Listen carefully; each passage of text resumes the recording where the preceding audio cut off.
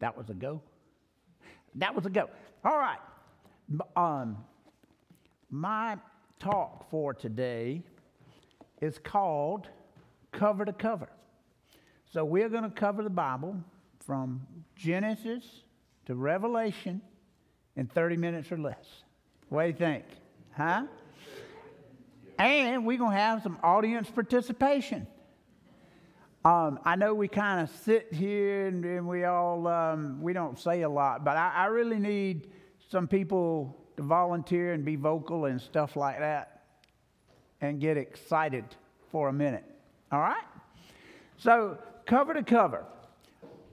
What we basically going to try to explain here is what is, people say the Bible is too complicated and I don't understand it and, it's just, but really it's not. We kind of fool ourselves when we say stuff like that. When we say it's too complicated. It's got a basic theme from the front to the back, from Genesis to Revelation. It's a theme in there, and then once you kind of understand that theme, then all the rest of the parts, I'm not saying there aren't some complicated parts in there, but all the rest of the parts kind of fall into that, okay? All right, so let's start with Genesis chapter 1, verse 26.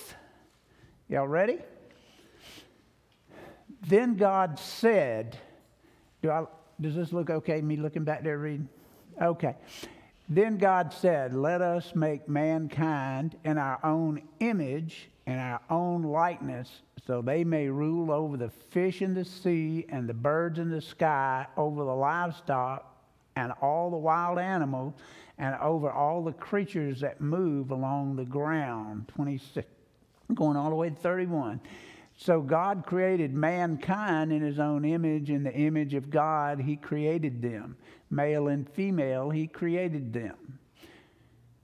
And God blessed them and said to them, be fruitful and increase in number, and fill the earth and subdue it, and rule over the fish in the sea and the birds in the sky, and over every creature that moves on the ground.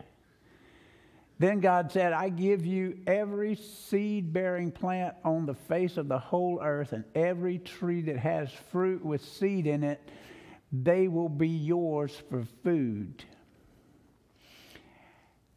And to all the beasts of the earth, and all the birds in the sky, and all the creatures that move along the ground, everything that has breath of life in it, I give you every green plant for food. And so it was.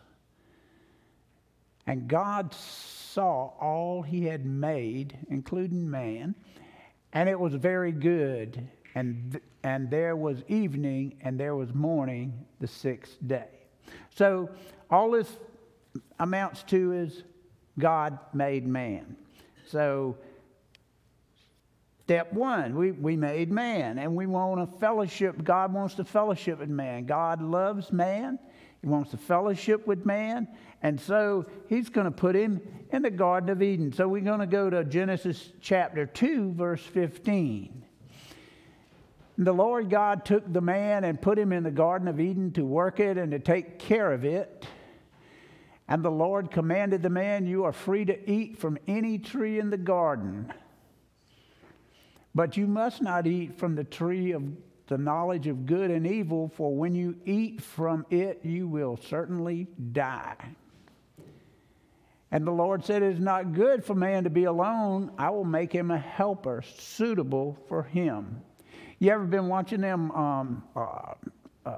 crime movies or suspense movies on TV, and they say something like, well, make sure you don't do that. Or a little kid, like, don't do that. What are they going to do? Exactly that, right? And then he said he was going to make man a helper. You can say, oh boy, I bet this is going to be trouble, right?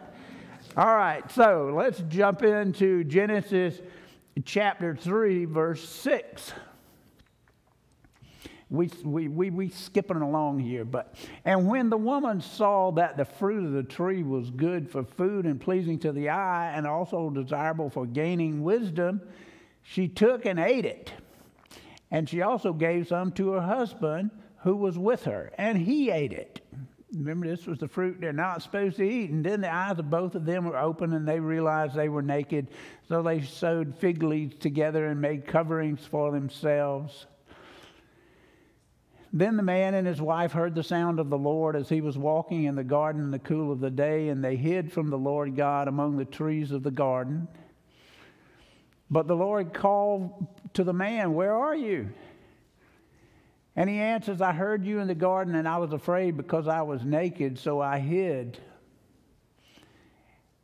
And he said, "Who told you that you were naked? Have you eaten from the tree that I commanded you not to eat from?" 12. And now we get, this is like politician training 101. Right here. This is it. And the man said, "The woman you put here with me, she gave me some fruit from the tree and I ate it. It was her fault." 13. And then the Lord said to the woman, "What is this that you have done?" And the woman said, "The serpent deceived me and I ate it." Politicians 101, politics 101. All right. Now, what has happened now is God wanted man, and he wanted to fellowship with man. But now what has man done? Man has sinned. And so now there is a gap between God and man. Now, we are going to spend thousands of years and the whole rest of the Bible trying to fix that. You know what I mean? That has to be remedied. So there's a whole, God wants his family of people not only to fellowship with him, but he wants them to be able to come close to him and be redeemed. Redeemed means like bought back with a price, right? So he's going to have to, somebody's got to pay a price to buy mankind's back and put him in fellowship with God. But as we see here, Adam and Eve were thrown out of the garden, but man's wickedness filled the earth.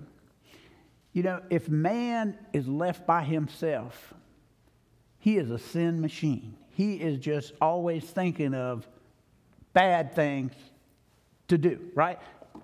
Whole book of people who did bad, who did not do good. And those are the good people. This ain't even about the bad people. This is the good people who did bad, right? Man needs God's help. So as the wickedness filled the earth, God flooded it. And then everybody but Noah. And then one of Noah's descendants, Abraham, God made it a covenant with Abraham. We're going to cover the whole Bible here, so you get ready. All right, Genesis 17, verse 1.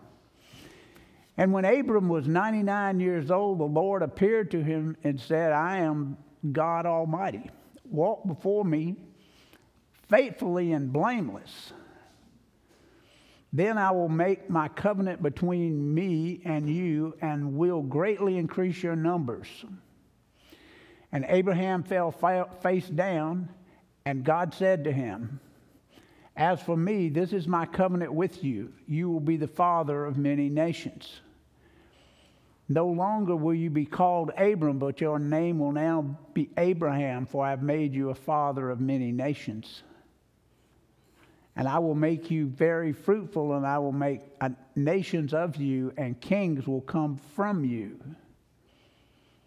And I will establish my covenant," covenant's just a contract, right, "as an everlasting contract between me and you and your descendants after you for the generations to come, to be your God and the God of your descendants after you." See, again, God is trying to gather his people. Is that as far as I go? I got one more. "And the whole land of Canaan, where you now reside as a foreigner, I will give you as an everlasting possession to you and your descendants after you, and I will be their God." So he is promising Abraham that if he will walk blamelessly before him and follow his words, then God will give him all his land. He'll make him a father of many nations. Abraham is the father of faith. Okay? This makes sense so far. Now, does? Tommy, you okay? All right, here we go. So after Abraham, we're gonna go real fast through some of this right here, but we got to go from here. We got to go all the way from Abraham and get to Jesus, right? So we're not going to look up any scriptures in here. I'm just going to reel through it, all right? Check me out, make sure I get it right. So Abraham's son was Isaac. Isaac had Jacob. Jacob had 12 sons. One of his sons was Joseph. Joseph got the people to move to Egypt to avoid the famine. The Egyptians didn't put up with them for about 150, 200 years, and then they started making them slaves. Moses went in there and got them out. Remember, miracle after miracle, got them out of Egypt.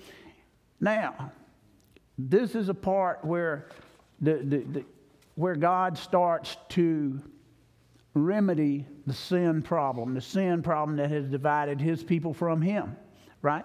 So when he's in the wilderness and with Moses, he gives them the 10 Commandments. He gives them all sorts of laws and rituals that they have to go through, where the priests have to offer blood sacrifices, and those blood sacrifices cover the sins of the people. Okay? Makes sense? Makes sense? So he's covering the sins. He's not getting rid of them, but he's covering the sins. So the law has been given to try to make the people behave a little better. He has sin sacrifices to kind of cover the sins so he can fellowship with the people more than he could before. And now Joshua leads the people into the promised land. He's a good guy. He keeps the God's laws. Once they're in the promised land, God starts ruling his people with the tribal leaders, the 12 tribes that are there. And then he brings in some judges, if you remember, like Gideon and Samuel and Deborah and those kind of people. But the people really want a king. They want a king like everybody else has got a king. They want a king. So they appoint King Saul. Big mistake. King Saul doesn't end up being a very good guy. But after Saul comes a man after God's own heart, a man, David. David becomes king. And David establishes a kingdom up until his son Solomon takes over. And then Solomon leads the Jewish family, God's family, to the pinnacle of their existence, right? They got money, they got wealth. People send them stuff from all over just as a gift. They're at peace. Solomon is leading one of the most powerful countries in the world at that time. This is it for the Israelis. But Solomon has a lot of wives. See, I tell you, those women were going to cause problems. Anyway, he has a lot of wives. The problem with that is every one of those wives he has, whatever god they worship, Solomon takes his turn worshiping that god as well. So Solomon missed on the first one of the 10 Commandments, have no other gods before me, right? So God would have probably zapped him right there.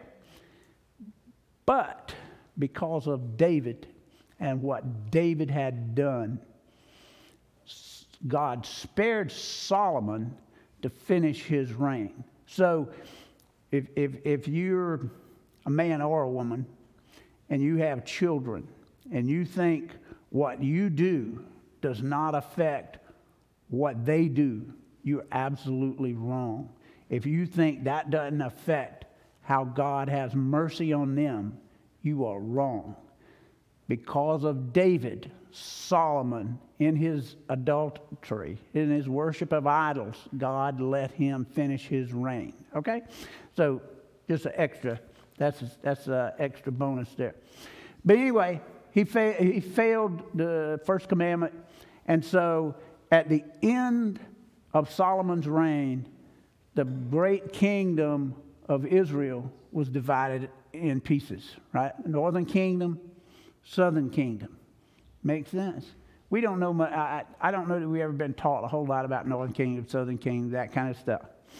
But the northern kingdom You divide and conquer, right? So the northern kingdom only lasted another 200 years, 210 years before the Assyrians came in and wiped them out, right?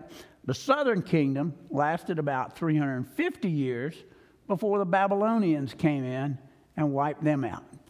We having a good history lesson now? We good? Everybody?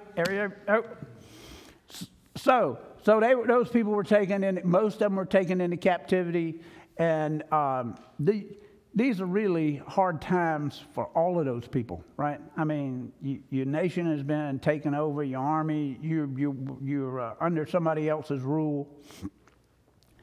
But just like Israel fell, the Assyrians fell, and the Babylonians fell. So as those other countries fell, the Jews migrated back to Jerusalem, rebuilt the wall, rebuilt the temple. That's where we hear about Ezra and Nehemiah and those people rebuilding the city, right? And so it's interesting, though, from the start of the divided kingdom until the book of Malachi, which is the last book in the Old Testament, it was about 500 years. 500 years. That consists of most of the Bible. Most of the Bible is written in that piece right there. Almost all of the prophets that we know of, that we can think of, Elijah, Elisha, Jonah, Isaiah, Jeremiah, Daniel, Ezekiel, all those people prophesied during that time. But during that 500-year period, there was really nothing that had solved the sin problem, right? There's still no change. The law that he gave to Moses is still the law to go by. The sin sacrifices that they had are still the sin sacrifices they have. So they don't have a solution. These prophets, almost all these prophets spoke to, to the disobedience of the Jewish people and then the consequences of that disobedience. Almost all. But they also spoke of hope. They spoke of a coming Messiah, right? Now we're moving towards a solution for the sin problem, right? Make sense so far? Good. Let's read about Christmas. Luke. Where am I at? Ever heard this before? In those days, Caesar Augustus issued a decree that a census should be taken of the entire Roman world. Stephen, if you spit in this.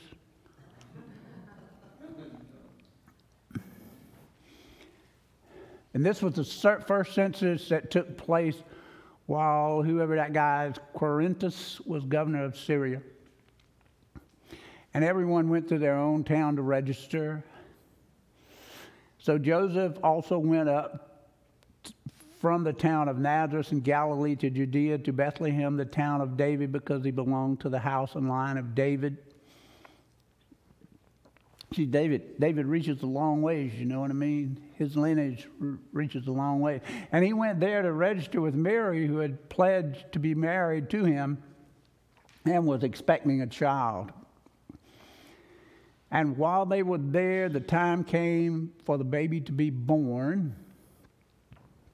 And she gave birth to her firstborn, a son, and she wrapped him in cloths and placed him in a manger because there was no room for them in the inn.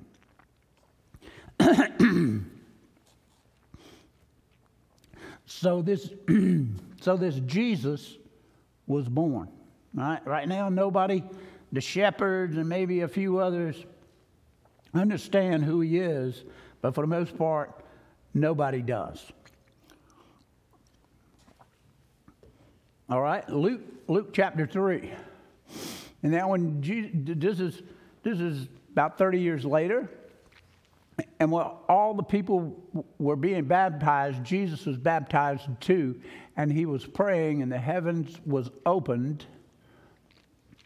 And the Holy Spirit descended on him in bodily form like a dove. And a voice came from heaven, "You are my son, whom I love. With you I am well pleased." Now, Jesus himself was about 30 years old when he began his ministry, and he was the son, so it was thought, of David and the son of Heli. So Jesus now is starting his ministry, okay? And Jesus went about healing. I mean, we all know the stories about all the miracles that he did and all the people that he healed. And he was very popular with the people, right? But he was also very unpopular with the chief priests and the church leaders and that kind of stuff. They thought he was trying to usurp their authority, kind of put them out of work. I mean, whatever. They wanted him gone, right? They wanted him dead, right? Dead. So, here we go. So they were eventually able to get enough false witnesses and that kind of stuff and get the attention of the Romans. And so they brought charges against him. All right? Now it's time for the eggs. Ready? Here we go. I need somebody to get eggs. Let's go. Egg, Tommy. Remember? We talked about it. Stand up. We're going to be Pentecostal. I have to stand up here? No, you don't. Take an egg, William. There you go, Tanya. There you go. We got it now. Don't open it. Don't open it. Might be the prize egg. You can never tell. All right, here we go. The green egg. Who's got the green egg? Green egg. Open up the green egg. Tommy, tell me what you got, baby.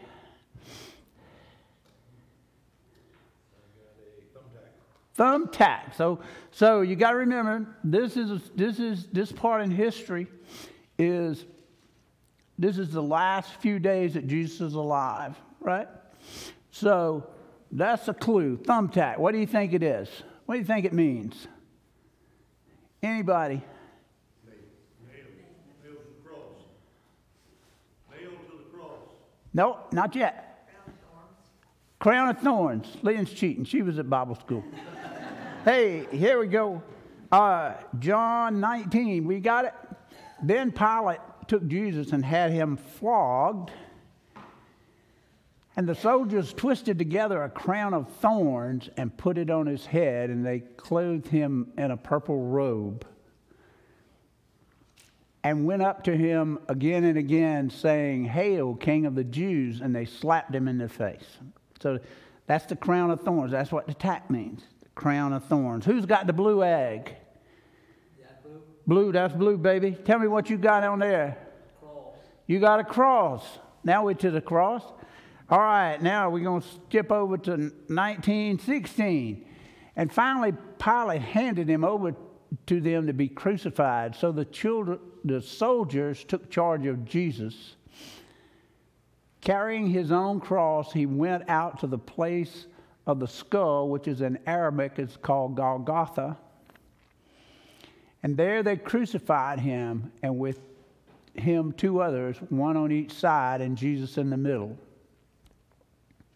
And Pilate had a notice prepared, and it was fastened to the cross, and it read, "Jesus of Nazareth, King of the Jews." So they crucified him. I mean, the Romans, they were some bad dudes, right? I mean, they took over places like Israel and stuff like that, and they put their kind of their own people in charge. But as long as you paid your taxes, didn't cause any trouble, any of that kind of stuff, they left you alone. But if you messed with them, they came in hard. They came in killing people. They came in doing whatever. And so this crucifixion thing, if you can imagine driving nails in people's hands and in their feet and just hanging them up there until they basically suffocate, right? I mean, I don't know how you could torture people any more than that. They were some bad dudes, right? I mean, that was a good reminder that you need to go home and mind your own business, right? All right, so we got the blue egg out of the way. The yellow egg. Who's got the yellow egg? What have we got in the yellow egg? A piece of cloth. Oh, what could that be? After he died, what would happen? They wrapped him in cloth, didn't they? Yes, here we go. Later, here we go, 1938. Later, Joseph of Arimathea asked Pilate for the body of Jesus. Now, Joseph was a disciple of Jesus, but secretly because he feared the Jewish leaders. And with Pilate's permission, he came and took the body away. And he was accompanied by Nicodemus, the man who had early visited Jesus at night. And Nicodemus brought a mixture of myrrh and aloes, about 75 pounds. Taking Jesus' body, the two of them wrapped it, that piece of cloth right there, and then with the spices and strips of linen, and that was in accordance with the Jewish burial customs. So, we're getting there, aren't we? Now, the orange one. What do we have? What do we have? What does it look like? It's a stone. What do you think that means?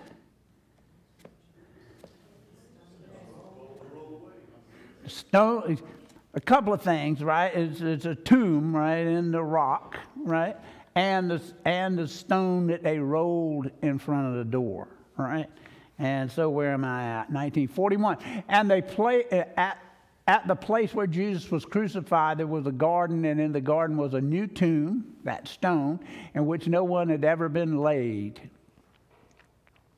And because it was a Jewish day of preparation, and since the tomb was already nearby, they laid Jesus there. So that's where they put Jesus, in the tomb, okay? All right. Now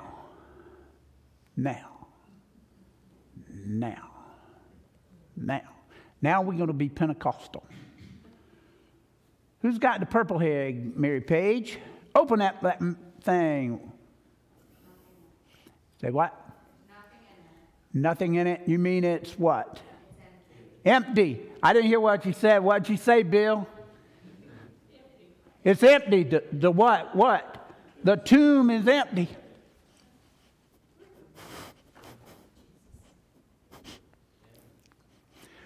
Woo! Mike Carr, tell me. Tomb is empty. If I can gather myself. This is the most significant event in the history of the world. Hold on. I'm going to get there. This is the most significant event in the history of the world. The tomb is empty.